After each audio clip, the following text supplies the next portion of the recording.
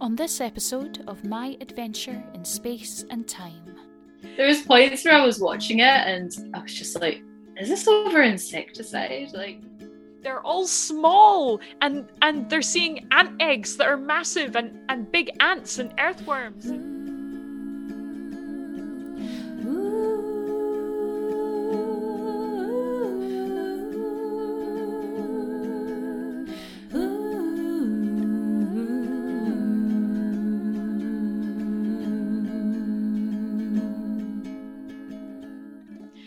Hello, welcome to My Adventure in Space and Time, a modern Whovian's journey through classic Who. I'm Shona, I'm the Whovian, and I'm back again with Katie McNulty. Hello.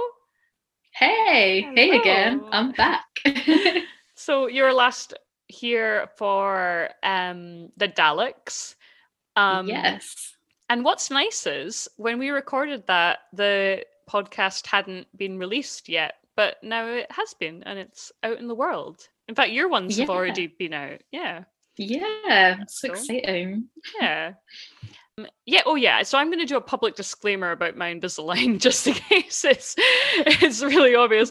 So I'm getting my teeth straightened, and I have an Invisalign thing in, so I'm worried that I may be a bit lispy, but we'll see. But yeah, that's what's going on. So we're covering Planet of Giants today. I'm not going to go on and on about your Whovian history because we did that last time, but just to kind of summarize, you're very, very acquainted with modern Who, and you've seen like a couple of like classic Who episodes, because like I've been introduced now. I've like dabbled, I suppose, in the classics. Yeah. And we're gonna dabble once more. On a smaller scale, apparently. Yeah. Though, I partially, this is a good time to say, I partially abandoned the Who and Now section because it kept being really dated. So this was what I didn't take into account, that I'm recording like pretty far in advance and then releasing it later. So, for example, it might have been our one actually, Katie. I think it was us maybe that, for example, talked about the trailer for the New Year special on ours. And then when it came out, it was like way after the actual episode and even, so it's a bit like maybe this doesn't work that well. But I don't know. Is there anything going on in Doctor Who that we want to talk about? I keep hearing rumors about 13 leaving, but I don't know if that's just hearsay. I don't know what's the real tea on that, so I don't know. Do you know what will happen now, though? Now that we've said this, this will get released, then it will be like she's already announced she's leaving. Like there's a new Doctor, and we're like, I wonder if she's gonna leave. I have no idea.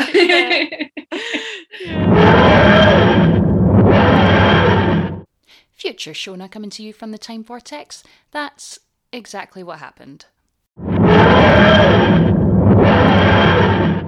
Yeah, I haven't got much going on Who-wise. I think I've been rewatching some of Jodie Whittaker's ones just because I've only kind of seen them once, most of them. So I rewatched some of my favourites from season 12, which were Nikola Tesla's Night of Terror. Is that what it's called? The Tesla episode. That I really, really enjoy. And I rewatched Fugitive of the Judoon as well. Nice. I can't remember why. I think there was just a load of stuff going around on Twitter. Do you know what the massive thing about now that the podcast is out in the world is that I'm obsessed with Twitter now? Oh my gosh, welcome to the void. You'll get nothing else done with your day now. It's so addictive. Yeah, and there's like a lot of, I feel like it's quite a good place for Doctor Who as well. There seems like a lot of Doctor Who people on Twitter. There's so much love for it there. It's great. Yeah, so now I'm obsessed and I'm on it every day. Do you know what? It's good that I don't have I think it's really good that I don't have a personal one, because I think it would just get out of hand. Like, but at least if it's just the podcast, I need to like limit it to podcast things. Yes, like a theme. Yeah, like I can't get too carried away. My actual Twitter is a hot mess right now. It'll just be like cat shit posts, and then it'll suddenly be like some like political article, and then it's just like, oh, I had a really nice coffee this afternoon. And it's, I mean, this just seems a big like mess. no, this seems like the perfect Twitter agenda, honestly. It's a journey. It's a journey. Yeah. And I get really excited whenever anyone retweets something.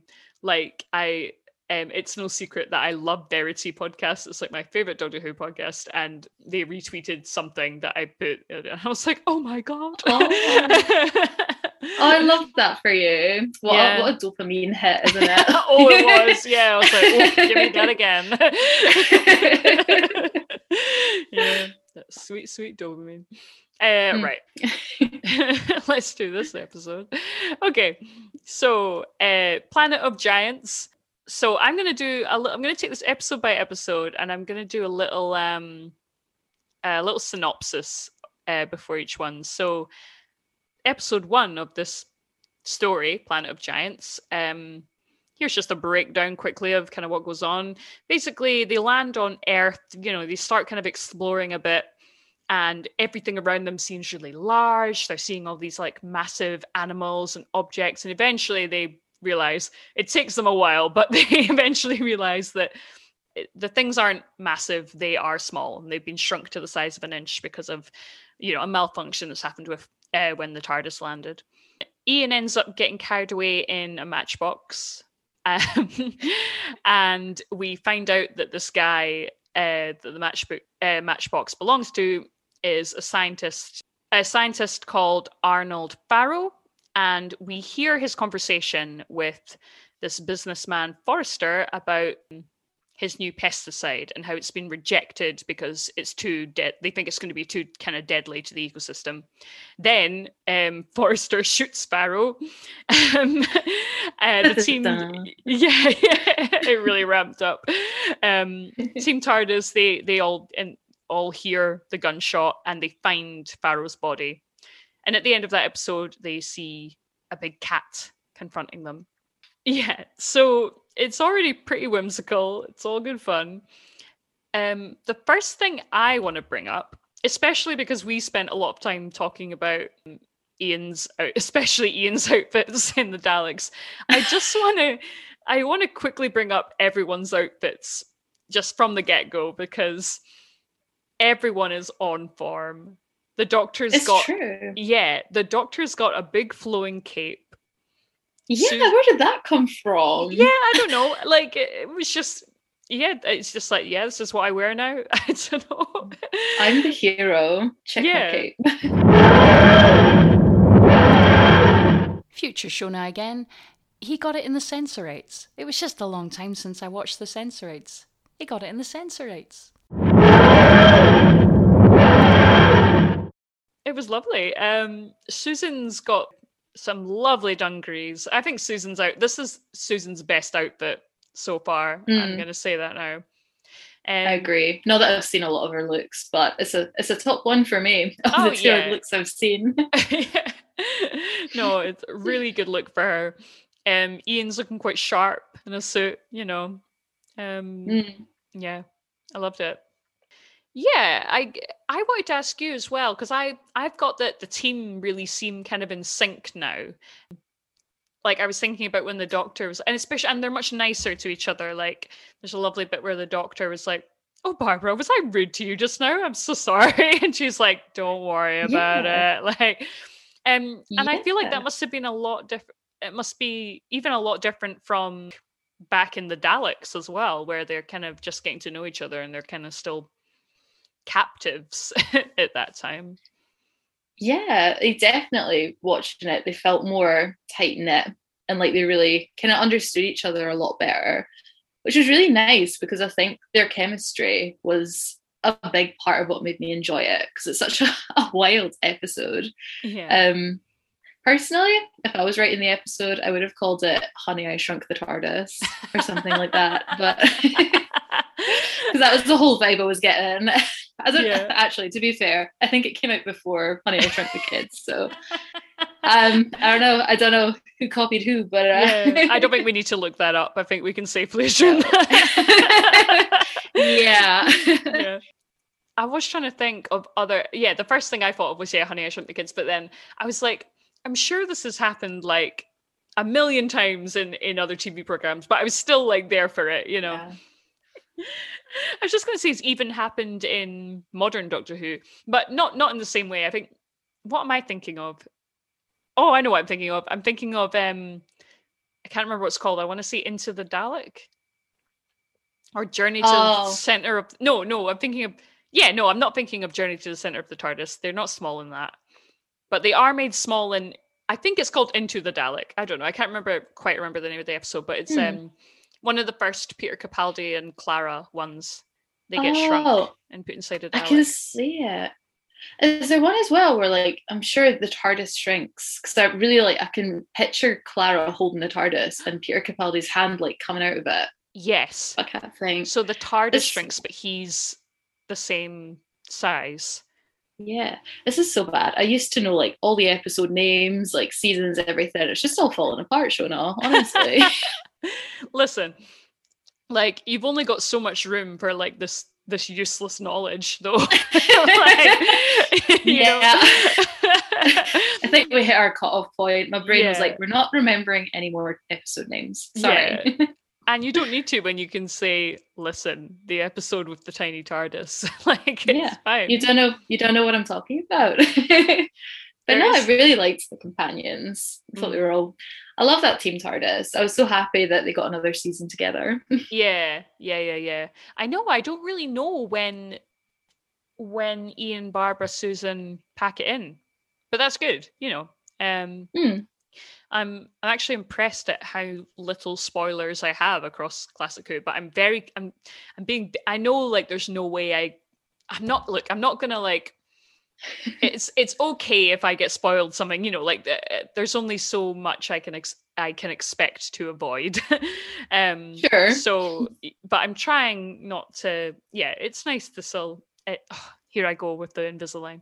It's nice to still. It's nice to still have some surprises. Yeah.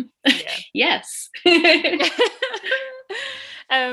yeah, I mean, this whole episode is so whimsical. I mean, like, I love when anything is. Oh, the props department's having a great time, or I don't know, whoever is doing this, like the set designers, or you know, whoever's making massive things that are normally small, massive matchboxes, like. You know, I love all of that. Yeah, good on them as well. Because I watched that and I was like, how did they figure out the proportions of everything? Because I would definitely be way off if I got given that task. Yeah, I mean, I don't know how good the proportions are. I didn't kind of, and you know what? I didn't even bother thinking about that. I guess I accepted it. I was just like, I was like, fine. Ian's in the matchbox now. I believe it. Yeah. I thought about it, but I never didn't. My maths isn't good enough to challenge it. So I thought about it and I was like, they got it right. Yeah. We accepted it blindly and that's fine. Yeah. Speaking of actually Ian in the matchbox, oh my God, William Russell's matchstick box acting. When when they picked him up and he was like, whoa, like, and he was like throwing himself back and forward across the. Yeah, I really enjoyed it. He sold it to me. He really did. I was like, good for you, William. He met his match that day. Oh wow, was that an intentional pun? It was. I've been thinking of it for a few minutes and I was trying to figure out where I could slot it in. I feel like I didn't give you enough for it. Like it's, you know, it's okay. I can say it again. He met his match. Wow. I hope you've got more of those up your sleeve. I don't know. Maybe I peaked too early.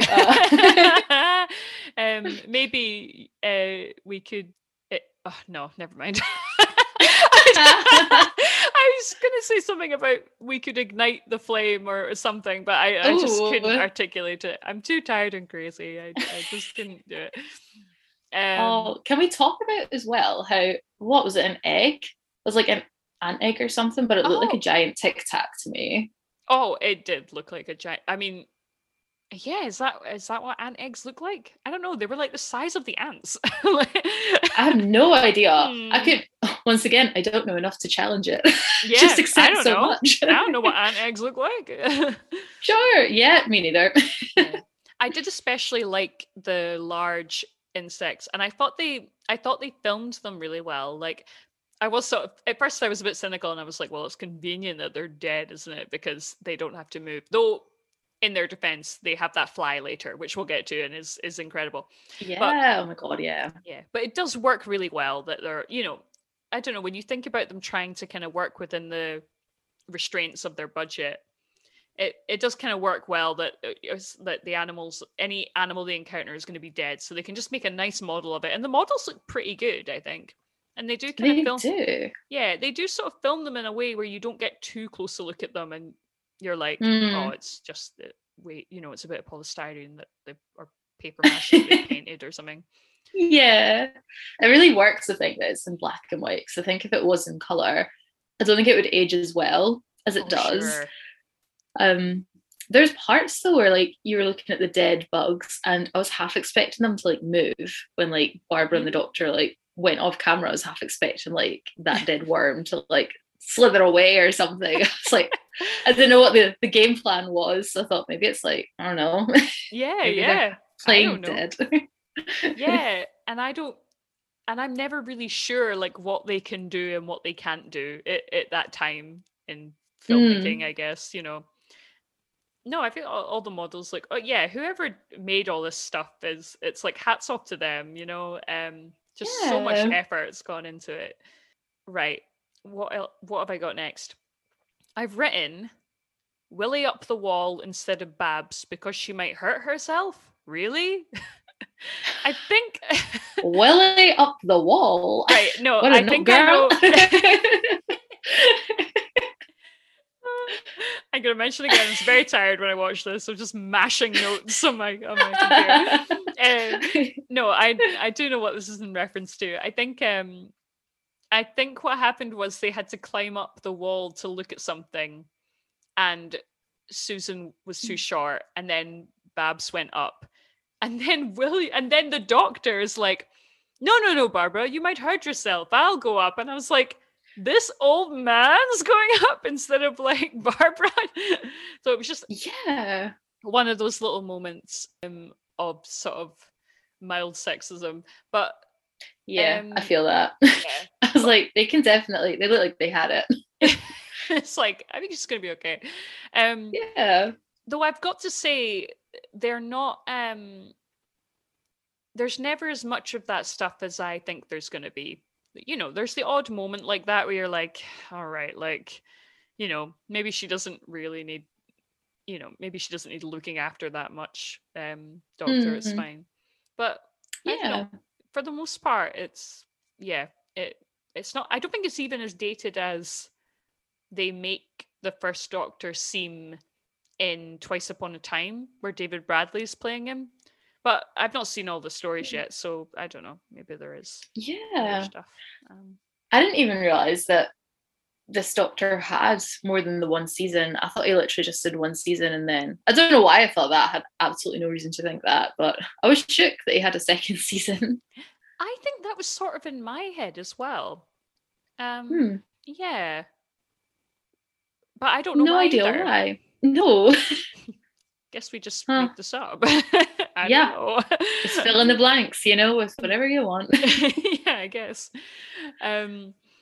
What made me laugh was when we first saw the cat, because the minute, and this must be because we've seen, again, I'm struggling to think of them all, but we've seen other media, other stories, other films, other TV programs with this same kind of trope where where the characters are shrunk and they have to engage with normal things that are normal size to us but are suddenly gigantic to them.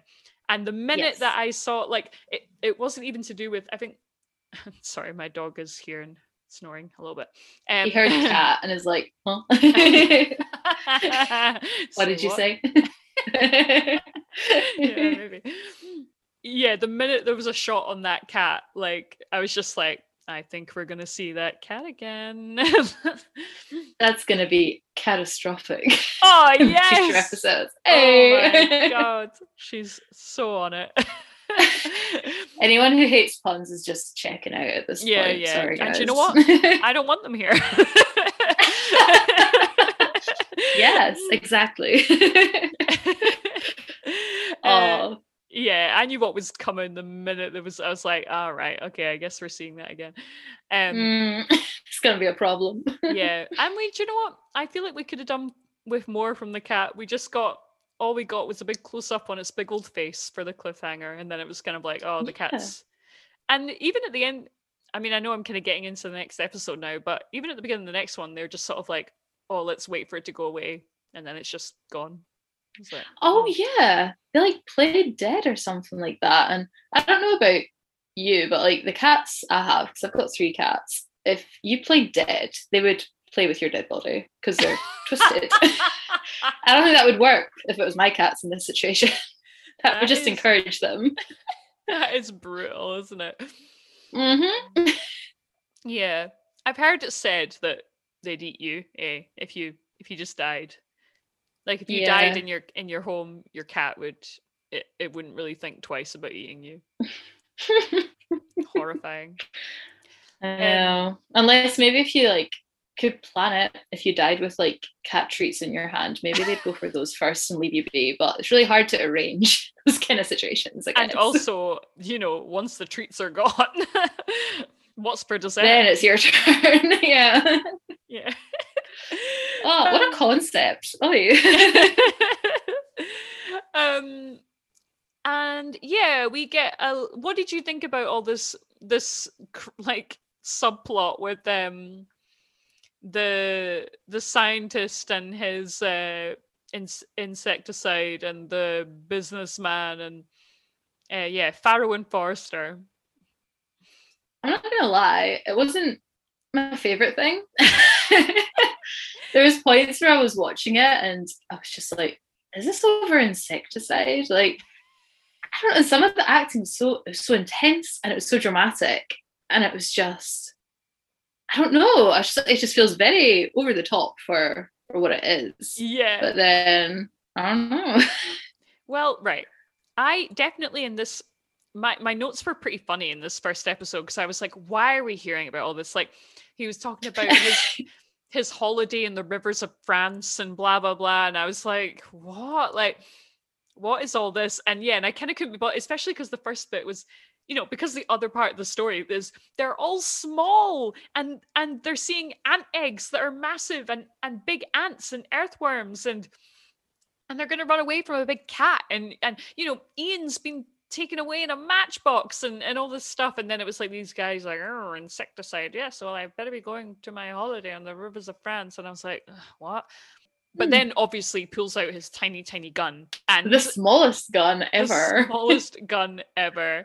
And then it ramped up. And then later on with some of that stuff, I started to kind of just find it amusing, mostly like you say, because of the drama of it and what I deem to be the unresolved sexual tension between Forrester and Smithers. Which we'll get on to. Yeah.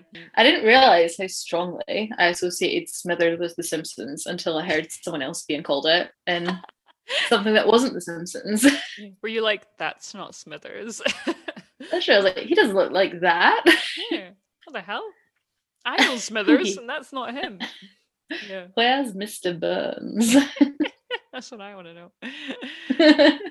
I didn't think the green screen stuff, where they're down next to Farrow's, so after Farrow's been shot over this whole insecticide business, and his big face is just lying, and Ian kind of walks, I think they're all there, they're all kind of walking around his face like, oh boy, like, yeah, like on a tour or something. Yeah, but I didn't think it looked terrible, like the green screen stuff. Yeah, like it didn't look all that bad. But I think you're right. I think it might be partly because it's black and white. They kind of get away with it. It's hard. Yeah, I felt like there's times I was watching it and I just felt like I was being too harsh with it because I was like, oh, it looks so fake to me now. But then I'm like, at the same time, I think they had a budget of like £2 Yeah. and that, and like for the time, like what else were they going to do to achieve that effect? So I was like, just ignore it.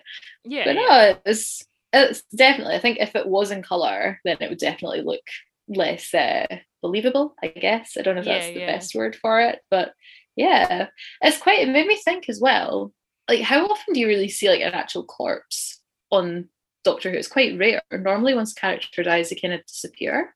Yeah, or you don't see it explicitly kind of, because it looked quite like bloody and beaten up as well, didn't it? Like, yeah, I can't think of when you would see blood really a lot of the time in Doctor Who.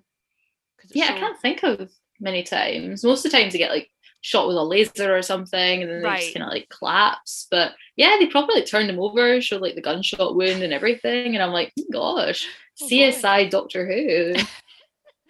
It was kind of a split personality, this episode, wasn't it? Because like, you had all this fun, silly stuff where they were with, ant models and stuff. Yeah, pretty goofy. Yeah, and then these guys having this confrontation and shooting each other and having like these sort of deep conversations about their insecticide. It was like a crime drama. So sudden. Yeah. Yeah. Everything goes from like 0 to 100 in this episode, and the music tells you, because it'll literally be silent, and then all of a sudden it's like, like... The music was kind of crazy in this one. Like, it's been a lot more like minimal in the other episodes. This really went for it. I did do like a tad reading on it, and I think this was a new composer's like first episode, so I don't know if maybe that's why it's well, that makes a little lot different. Of sense. Yeah, I didn't realize. Yeah, but yeah, that makes way more sense, because it did. I did notice that it was just fuller and a bit more kind of almost a bit more orchestral, I guess. Yeah. It just been very minimal before.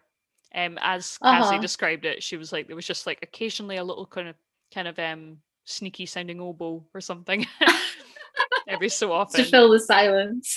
Yeah, whereas this was very very full.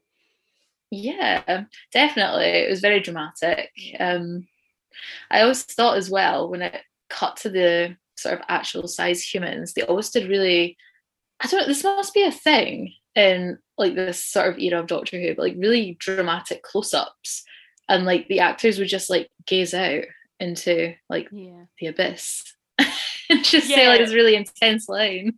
Do you know what? And I've said this a couple of times before, but it really often looks like a play. It looks like they're filming a play. Yeah. Yes. And I don't know why that is. I don't know if it's because I don't know if it's just because TV hadn't even really been around that long, and that I don't know. I don't really know why it is, or if that was just like the style of the time. But yeah, I don't think, when I think about it, they don't cut the shots an awful lot, so it often kind of holds in the same way for a while, so maybe that makes it feel more like a play at points.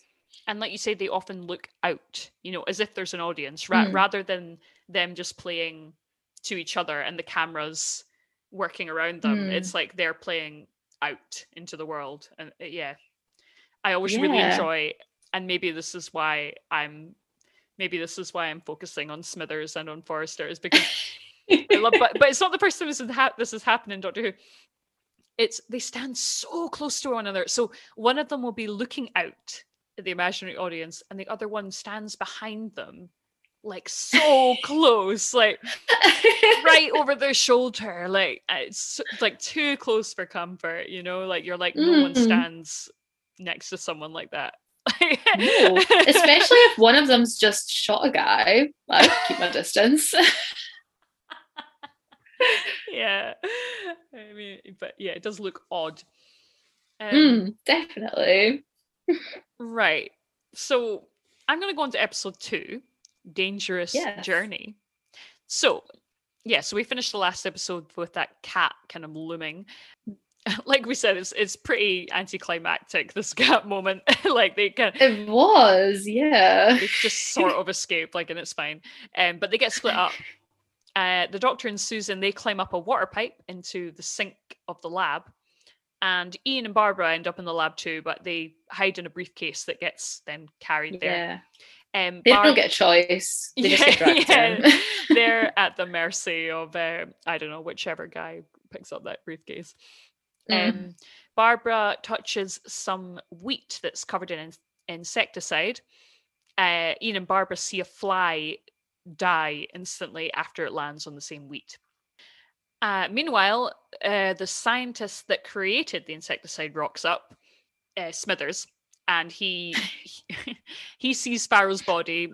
Forrester at first tries to kind of pass it off as self-defense. He's like, I didn't murder this guy. But Smithers... Which is really cute because it's so obvious that he's murdered this my God. guy. I'm going to talk about this later, but Forrester is so shit at crime. Right, but... Terrible. Right, he's so bad. Right, so Smithers, he's like... he's so brutal as well. He's like, I hope you're not planning to tell the police this shit story. It's like, even I can see that. He's so he just doesn't hold back. So he figures, he's like, look, he knows that Forrester's murdered him, but he agrees to help him cover it up because he wants the insecticide DN6 he doesn't want it to be rejected. So the guys go back to the lab to wash the blood off their hands, but obviously everyone's in the sink. Of course they are. Classic. So Susan and the Doctor, they hide back in the pipe, and the episode ends on the cliffhanger of Smithers letting the water out. I think this episode might be my favorite of the three. Partly because, first I want to talk about Smithers and Forrester, right? Because this is when I started to enjoy this stuff a bit more, because all this stuff was bananas, right? Because, I love that Smithers didn't buy Forrester's story at all. I love that they kept having to explain Smithers's motivation. I don't know why. I think maybe they were worried that the audience would be like, why would this guy just suddenly be up for like being an accessory to murder? So he kept having to repeat that he wanted to stop people from starving to death or something. Yeah, he wanted to end starvation or something like that. He was like, I care about this, so that's why I'm going to help you cover up this murder, because I just want to like make the world a better place. And I was like, this is a stretch. But I'll take it for now. Yeah, and their scenes were so intense, like we were saying earlier, but like I already thought this was, even before they were at the sink, like literally washing blood off their hands, I was already like, these guys are like Macbeth and Lady Macbeth. Like they were just like, their little, conspiring their little murder, and started to get into it. Yeah, definitely. I remember there's a part where like the camera was really close on Smithers' face, and he was just like, I must do it, I must. And I'm like, this is big Macbeth vibes, honestly. Yeah. Well, Lady Macbeth at least. Yeah, I think Smithers is Lady Macbeth, like for sure. I would love to see that Shakespeare production. Yeah, no, he absolutely is. Yeah, because Forrester doesn't know what he's doing. Like we're gonna see in the next episode as well. But he's already full on shot a guy and been like, he wait, what does he say to cover it up again? He's like, he accidentally shot himself or something. Something really stupid. Yeah. Yeah, like he is not convincing at all, and Smithers doesn't even like humor him. He's just like, "Come on, man!" Like, and bitch, please. Yeah, and I'm trying to think of a fun and I thought there was like, well, I kind of made it up, but I enjoyed the idea that there was maybe some sexual tension between Forrester and Smithers, and I was trying to think of like a fun like ship name for them. So like, wait, what's a mixture between Forrester and Smithers? Ooh. Smitherster. Smitherster. Rubbish. They're really hard names to combine. Shit. Like Forthers. Like, yeah. Okay, maybe it's actually not going to work. maybe it's just never meant to be. Maybe that's a sign. Yeah. Oh well. Tragic. Yeah. Again, in this one, beautiful props. Loved the plug and the sink. Yeah, but, that was cool. But the star of the show is that fly. Yes. I was shook. It looked proper. I bought it. I thought it was I don't know how they did it. And do you know what I loved about it as well is that in the first episode, I did have a moment, where I was like, oh, it's pretty convenient that all the animals are dead, So when they showed it moving, I was like, okay, like fair dues, It did look good. I was a bit like Barbara. I was a bit like Barbara, I was just like staring at it. Yes, very shook. Yeah. Oh. Barbara. I was very distressed for Barbara throughout the whole thing. Yeah, this is the next thing I wanted to bring up. That was heartbreaking. It's like, genuinely like kind of distressing. How distressed she was and how she, you could see her kind of slowly realizing what was wrong and how how fucked she was pretty much. And Ian just being like so clueless. Like, this is the thing is, I was just gonna say, yeah, he's so slow. Like, why would she need your handkerchief, Ian? Why? Think about it. Put it together. Like she literally told him, she's like, I touched it, my hands are sticky. Can I borrow your handkerchief? And he's like, sure. And then he was like, well, whatever that fly touched made it die instantly. And she was like, oh fuck. Like, and he's just like, no, whatever. Like, why is Barbara worried? What's wrong? I don't know. I know. And I thought that was such a lovely performance from her as well, from Jaclyn Hill. Like, just keeping it to herself and seeing her slowly realize, but trying to just get on with what they had to do, I thought she was, it was beautiful. I really love Ian and Barbara a lot. I think they have such a nice little connection. I just really enjoy all their scenes together. Yeah, you're right. It was really nice, all these scenes where Ian knows something's wrong with Barbara and he's trying to get her to tell him what's wrong, and they just seem to have really good chemistry and a really good kind of genuine connection. Yeah. Do you know what though? That episode, it looks exhausting to be that small. Like, climbing up that drain pipe would not be me. I would not. I would just be like, I'm just gonna live this way. That's fine. Yeah. I'm just gonna make myself a little twig house somewhere and just come what may. Like, honestly, I wasn't even part of the episode, and I was watching them, and I was like, "Oh, I'm tired just looking at it." Like all that climbing, honestly. Well, the main thing I thought, right, was when they were climbing down the plug chain, and at some point, Ian's like, "Oh, careful! It's 30 feet." And I was like, "What? Like, they're like climbing down 30 from a? They're climbing down a 30-foot drop on this chain, like." With no ropes or anything. Like, I was thinking about even when you go, like, when you go rock climbing with the ropes or whatever, and even like 30 feet is, even if you're secure in something, 30 feet is still really high and really scary. And they're just like, oh yeah, we better climb down this chain now. And I'm like, Jesus. Yeah. Oh, there's a bit where like they close up on the doctor and he's proper like frazzled climbing this drain pipe, and I'm like, that I can relate to. Yeah, you're like, that would be me. It's like, we like to think we'd be Susan and just be like, oh right, I better just get up. But in reality, we'd be like, ugh, like William Hartnell. Honestly, I can't do this. Yeah. Be like you say, yeah, I'm just gonna live like this. It's okay, Yeah.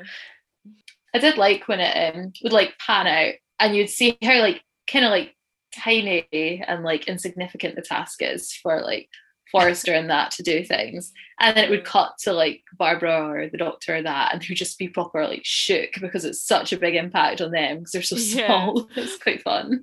Yeah, or even when they were just trying to get like across the garden, they were like, God, we've been walking forever.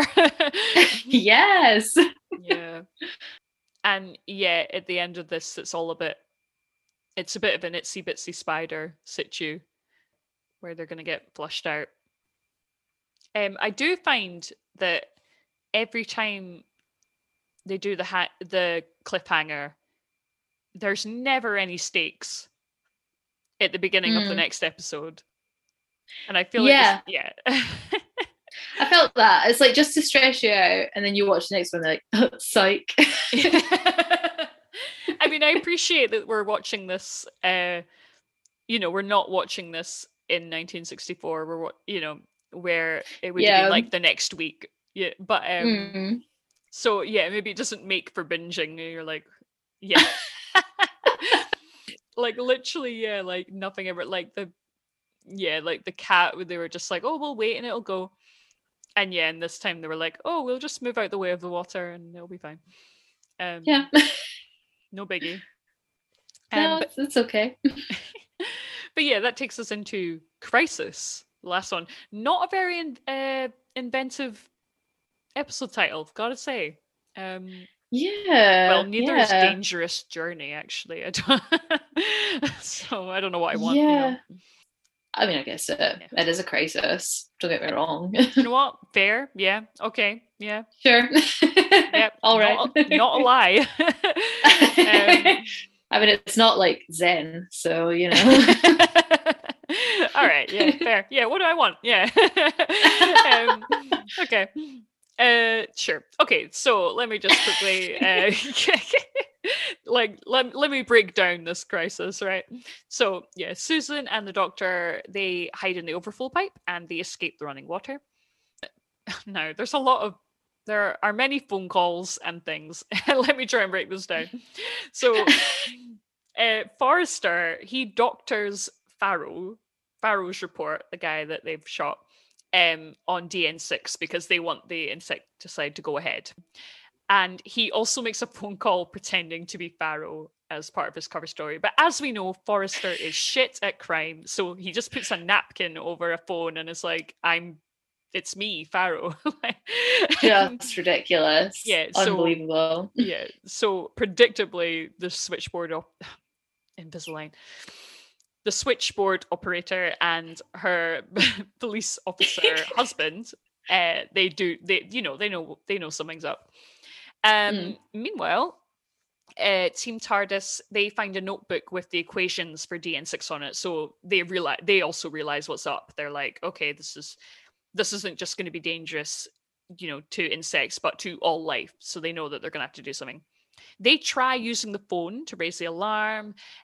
They can't be heard, but the switchboard operator, Hilda, it does make her more suspicious.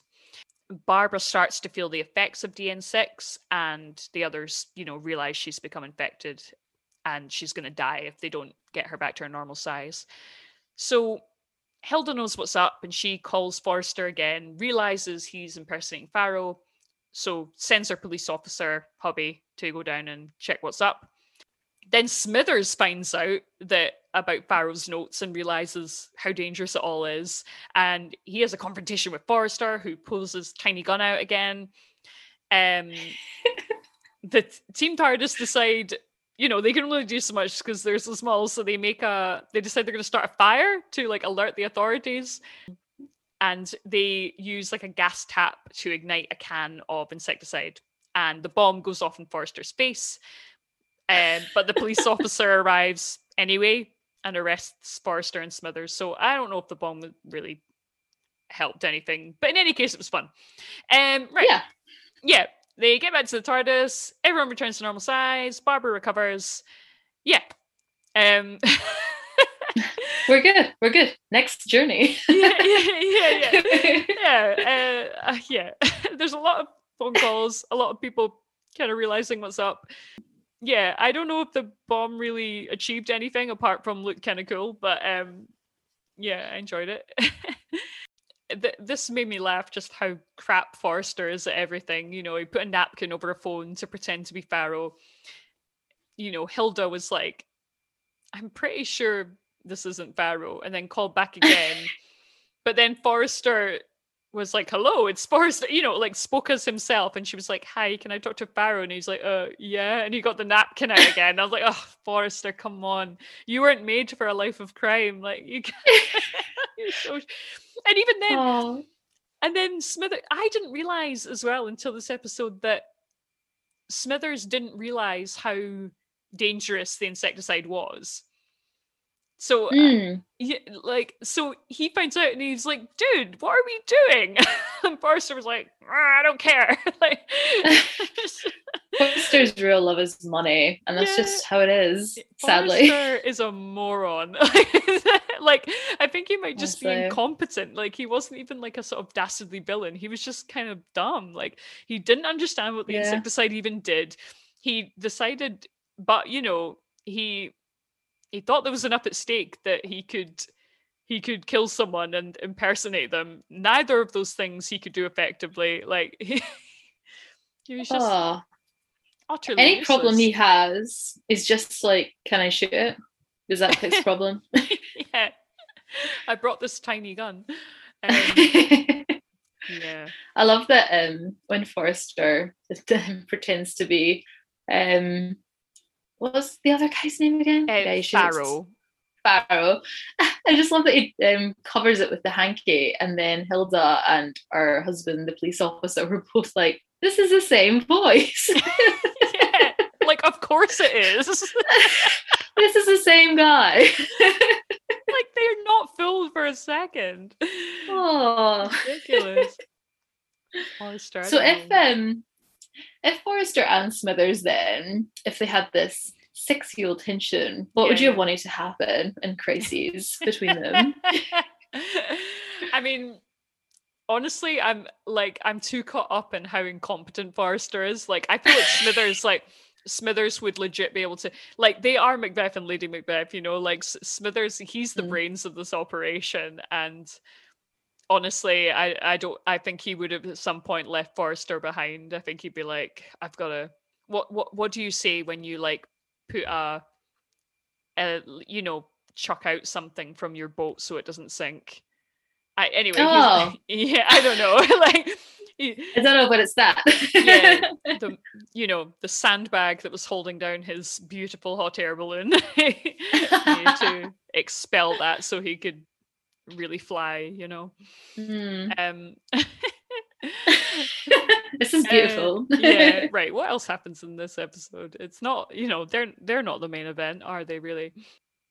I mean, my heart went out to Barbara most of this episode, really. Like, she was just so sad and so distressed, and they were, you know, I wonder why she didn't tell anyone. I thought she was going to explain at some point, but yeah, that confused me as well. And I love that the doctor called her out on it. He was like, it's very wrong of you not to tell us that you touched like, what are you doing? I mean, I guess you could just surmise that she didn't want to be a bother or whatever, but they don't really say. I thought it was a beautiful performance. Like, I thought it was really sad seeing her like keep it to herself and kind of bear this, you know, this horrible thing. But yeah, I did sort of expect her to kind of say something like, I don't know, to explain it in some way, but yeah.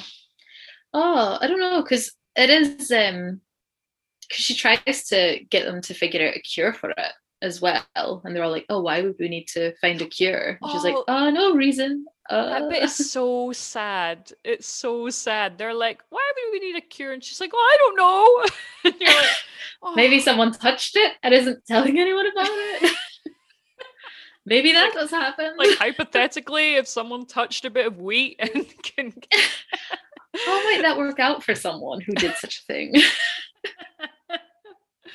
Do you know what would probably happen if she said that? Someone, probably Ian, would be like, but who would do something that stupid? You know, he was just so clueless the whole time. He's like, that fly instantly died, Barbara, like right away, dead. And she's like, thanks. Yes, thank you, Ian. Oh, I have to admit, watching Ian a lot of the times, I was like, he looks very handsome in his suit. Like, pretty snappy. I'm gonna say, I think he looked pretty sharp in his suit as well. Yeah, good look for Ian. Yeah, it is. I hope he wears more suits. You'll have to tell me if he does. Yeah, Ian's had some good looks so far. You know, obviously there's the iconic cardigan and the tie. Of course. But also he was in a kimono in one episode. That was exciting. Amazing. I'm pretty sure he wore something crazy in the Aztecs at some point, but I can't remember now. You know, I don't know why he looks so particularly sharp in this one. He was like, new season, new me. Definitely. a suit for a season. Oh. And I like that we both. I don't know where that came from. I know we both acted as if it is a thing that people say. Though we were like, yeah, yeah, the old saying, a suit for a season. Yeah. Right. What else happened in this? I have to say, it confused me because you know how they have that giant notepad, and then the Doctor sits away from the notepad and gets them to copy it onto a smaller notepad. What? I'm like, surely this is a waste of time when it's the equation on the notepad. Oh, did they note it down on a smaller notepad? Yeah. Did he have one in his pocket or something? So I think maybe Susan had one in her dungarees because it's this massive notepad, and he's like, he sits down and he's like, you guys copy this equation or what's on the notepad and I'll tell you. And I'm like, can't you just stand back a little and read it as it is? Because then he just he looks at it and he's just like, oh yeah, this is it. I don't know. Maybe they needed to burn some time or show them working together or something. Maybe, because it literally is. He's like, do that. And then it fades to black. And then when it comes back up, he's like looking at the notepad and he's like, so this is what it is.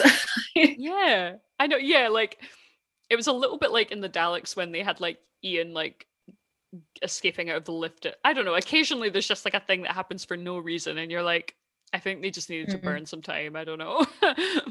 That's like, I swear, when they had Ian and Barbara climbing down that plug chain, it took 1,000 years.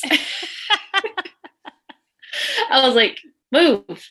Yeah. Somebody move now. And they weren't even trying to make it sound. Do you know what the thing is, right? I feel like they could have like vamped it up by focusing on the fact that they're climbing 30 feet down a chain, but they didn't like act like there was any peril at all. It was just like, are you okay, Barbara? And she's like, oh yes, just coming. Like, well, they just meandered down there.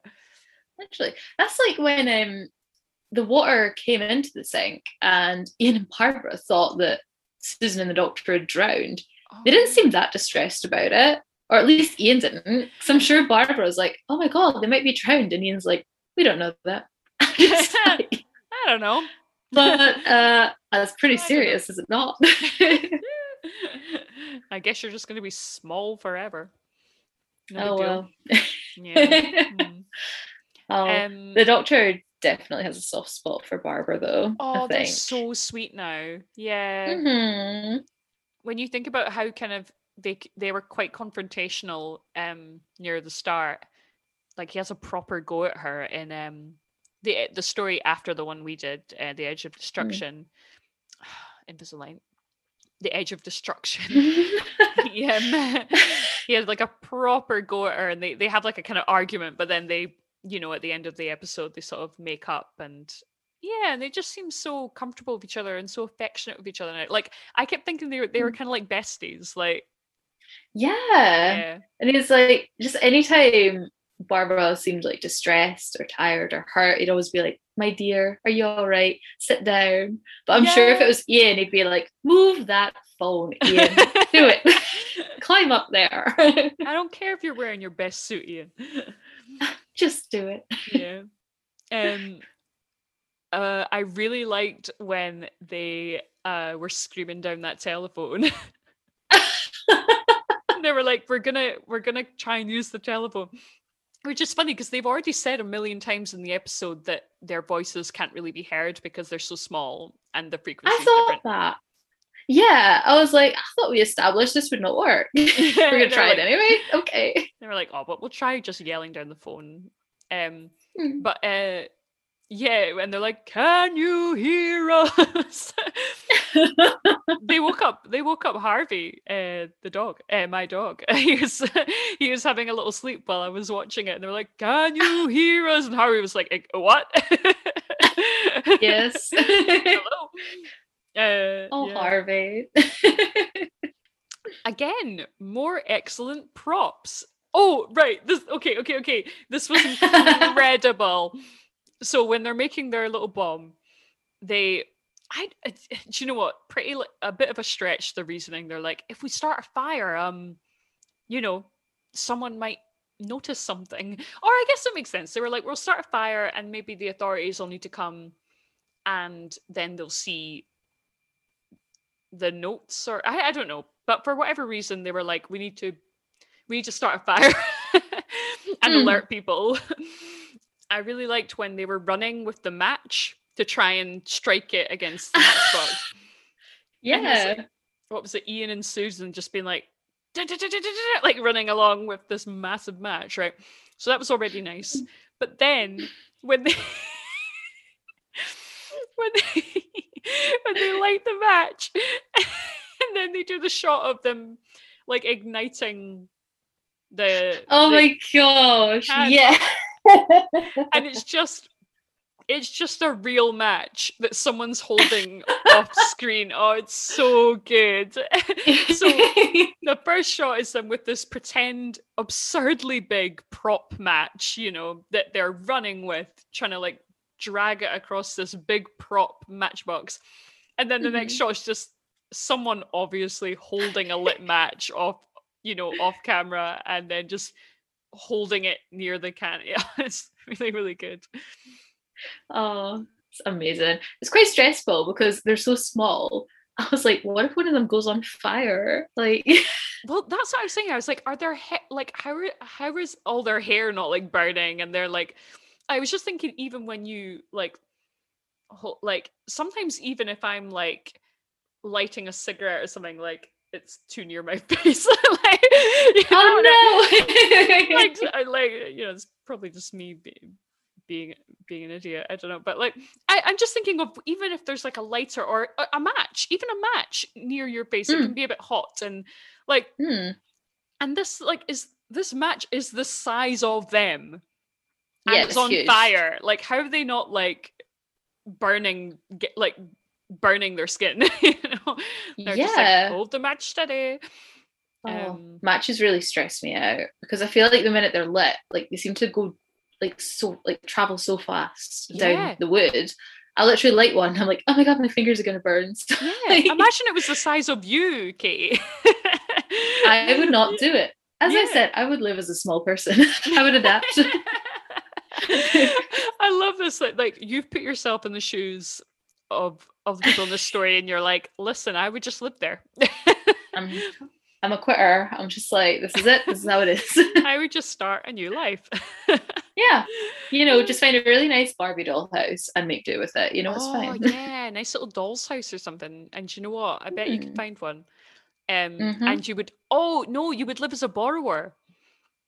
Oh, that'd be amazing. Yeah, in the walls. Borrower. They're definitely just thieves. They never give it back. I know, borrow indeed. I just, when I think about the fact that there'd be a spider the size of me though, like... Oh no, that's horrifying. I mean, I don't want a They spider could have a spider. Yeah. Could have had a spider in this. That would be horrid. Yeah. Yeah, they could have. I don't know why they went for... Oh.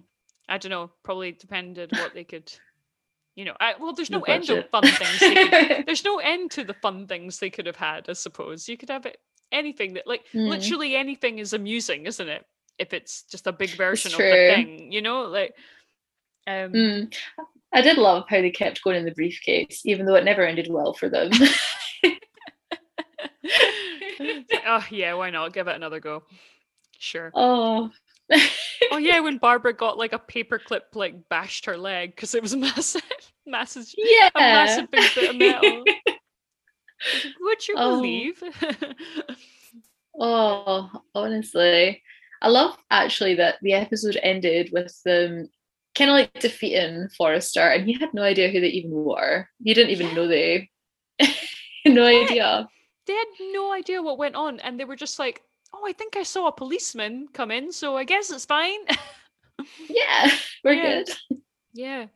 But I did kind of feel the stakes of Barbara's condition because she did such a good performance. Like I just really felt for her the whole time. So yeah, I was really like, oh right, yeah, Barbara's okay. Like yeah. Back. She's often the one who worries about the others as well. So to have them worry about her is just... Oh, and she was just trying to put on a brave face and try and keep helping. And yeah. There's so many times though I found myself being like, just tell them, Barbara. Just admit what's happened. Especially when Ian's just like, oh no, and they're like, yeah, but really, like, it's just gonna kill everything. Like, if anyone even as much as touches it, dead. Like, she's like, really?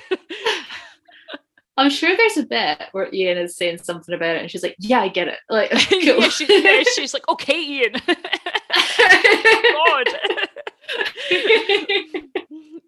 I get it. I'm on borrowed time. Fuck. Oh, honestly, I was surprised at how quickly they found the TARDIS again once they'd accomplished their little mission. They just seemed to find the TARDIS really easily again. Yeah, didn't they have like a pure like a total trek? Yeah.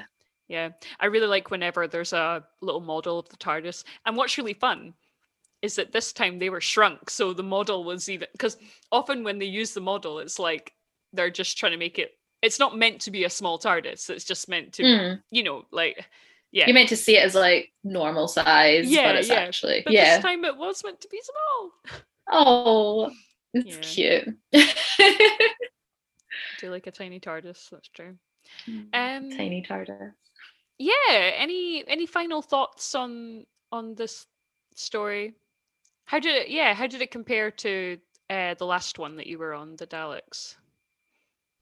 It's so different to me. Because I think the Daleks, it kind of felt more like your typical Doctor Who, I guess, whereas this one felt a little different. It was a little quirkier, I suppose. Yeah. But I thought it was really enjoyable because of like the chemistry that Team TARDIS had. Like that really made it for me. A lot of it, and just kind of seeing them totally out their comfort zone and being so small just made it really, really fun. And just the whole journey with Barbara as well, like you said, just you really feel for her, because Barbara just, I don't know anyone who doesn't like Barbara. She's great. Oh, she's so good. Yeah, I think she might be my favorite of the team. I mean, I do love them all though, really. Like I have a lot of affection for all of them. Yeah, they're all really likable. They've done really good. Oh, for sure. Yeah, I could do with a bit more Susan, I think. Like I really like in the first episode how, I don't know, they really in An Unearthly Child, when you first meet Susan and she's the student to Barbara and Ian, like they really kind of emphasize how strange she is, and how, like, you know, she's incredible, because that, you know, that's kind of how they find out about Susan and the Doctors, that they're like, you know, this student is super clever and she says weird things. And yeah, and I really enjoy Susan and the Daleks, because she gets a lot to do, and she has all that stuff with the Daleks, you know, and she has to go off and get the, you know, she has to be resourceful, and we get to see how clever she is and how active she is. But I feel like in the last few stories, like, like maybe she doesn't get as much, or she, and often like really overreacts to things. There's a bit in this story that she's just screaming. I can't remember what happened now. Yeah, she's just screaming. Is that when Ian gets taken away in the matchbox? Yes, I think it is. Yeah, she's like, Ian's gone, and it's like, right, just whoa, like worse things have happened at this point. Like, remember when he nearly died of radiation poisoning with the Daleks? Like, it's gonna be okay. Yeah, it's all right. Yeah. But yeah, I do love them all. I really like this one just because of how whimsical it was. Like it's just so silly to have them all so small, you know, like it's just fun. Yeah. But there were still stakes, you know. I think the thing with Barbara really, because she was just so good, really worked. I guess, I wasn't really into the whole like subplot with the insecticide. I think they spent a bit too much time on it. I did start to find it amusing, but I think I was more kind of laughing at it. I don't think I was like really engaged in the, you know, in the insecticide that subplot. And the tension. The unresolved tension that will never be resolved now. No, and like, you know, well, they're both getting sent to jail. I don't know. We'll see. Maybe they'll escape together and then just go on the run, and it'll finally work out. They'll run away together and they'll develop a new insecticide that, I don't know, that isn't going to kill all life. And but it does end starvation, which is what Smithers wants. Well, that's what he cares about, as he lets us know many times. Yeah. He's Just like, in look, case you didn't catch that. It's like, I'm not a bad guy, okay? Like, right, okay. Am I friends with a murderer? Yes, but I'm a good person. Yeah. Oh. I would love to if they did this kind of thing again, because they did say something in passing about how maybe a dog could hear them. I would love it if, like, to get back to the TARDIS, they like found this dog that they could communicate with, and like they hitched a ride back to the TARDIS. That'd be quite cute. This is like Pixar film. This has Pixar film. Yeah. This has Pixar film written all over it. Hitched a ride, yeah. I mean, yeah, there's endless opportunities with you've been shrunk to a small size and everything is big story, you know? Yeah, I would love to see it again, actually. I could see like Jodie Whittaker doing a kind of story like that, actually. Yeah. It could have been way longer, yeah. Then they could have done like way more stuff, yeah, than 3 episodes. They could have done loads of stuff. I'm thinking, do you know what I think? I think I'm thinking of films like, just when I said Pixar, there are things like A Bug's Life. That's definitely a good example, isn't it? Of like, there's bits where they go into like the city and they're in like food cans and things. Yeah, even like Toy Story and stuff. Yeah. I love that we're just using like all Pixar references. Wait, Ants is something else, but like yeah. My God, I've not seen Ants in years. Ants is so good. It's got Woody Allen, but Woody Allen's in it. Controversial now, but I would say the film is pretty good. Yeah. Okay. Yeah. I have seen it. It's just, when it's been so long, you just don't remember. Yeah. Kind of. And I think I saw it when I was a kid. Yeah. Yeah. And I think it came out around the same time as A Bug's Life, so probably. Oh, very convenient. Yeah, probably got a bit overshadowed by A Bug's Life. Yeah. Just a tad. Yeah. Anyway, seeing as we've completely left the subject of Planet of Giants. Yes, we've gone way off. I think we covered it. Yeah, this was. The last thing I just want to say is that I think it was a really good series opener. Like, this is a really good like first story at the start of the series. Like, just to have that fun and to have like good chemistry between all the characters. If we presume that it's been off the TV for a little bit and it's come back and it's like we're straight back in with these characters, it's a fun story. Yeah. And then the next one is a big, like, I can't remember how many parts there are, but it's another Dalek one, and it's there's like 6 episodes or something. So I think it's probably nice. Holy moly! Yeah, like I guess like the Dalek shit, it's long and it's probably going to be a bit more intense, and it's probably fun to start the series with this fun story. Just something light to lure you into a false sense of security, and then Daleks turn up and just ruin everything. Yeah. Well, I mean, this is the thing though. Like, I keep saying like, it's a really whimsical, fun story, but they were really trying to make it like more serious. I think with that, like, with the Forrester and his gun and like, but I just wasn't really buying it.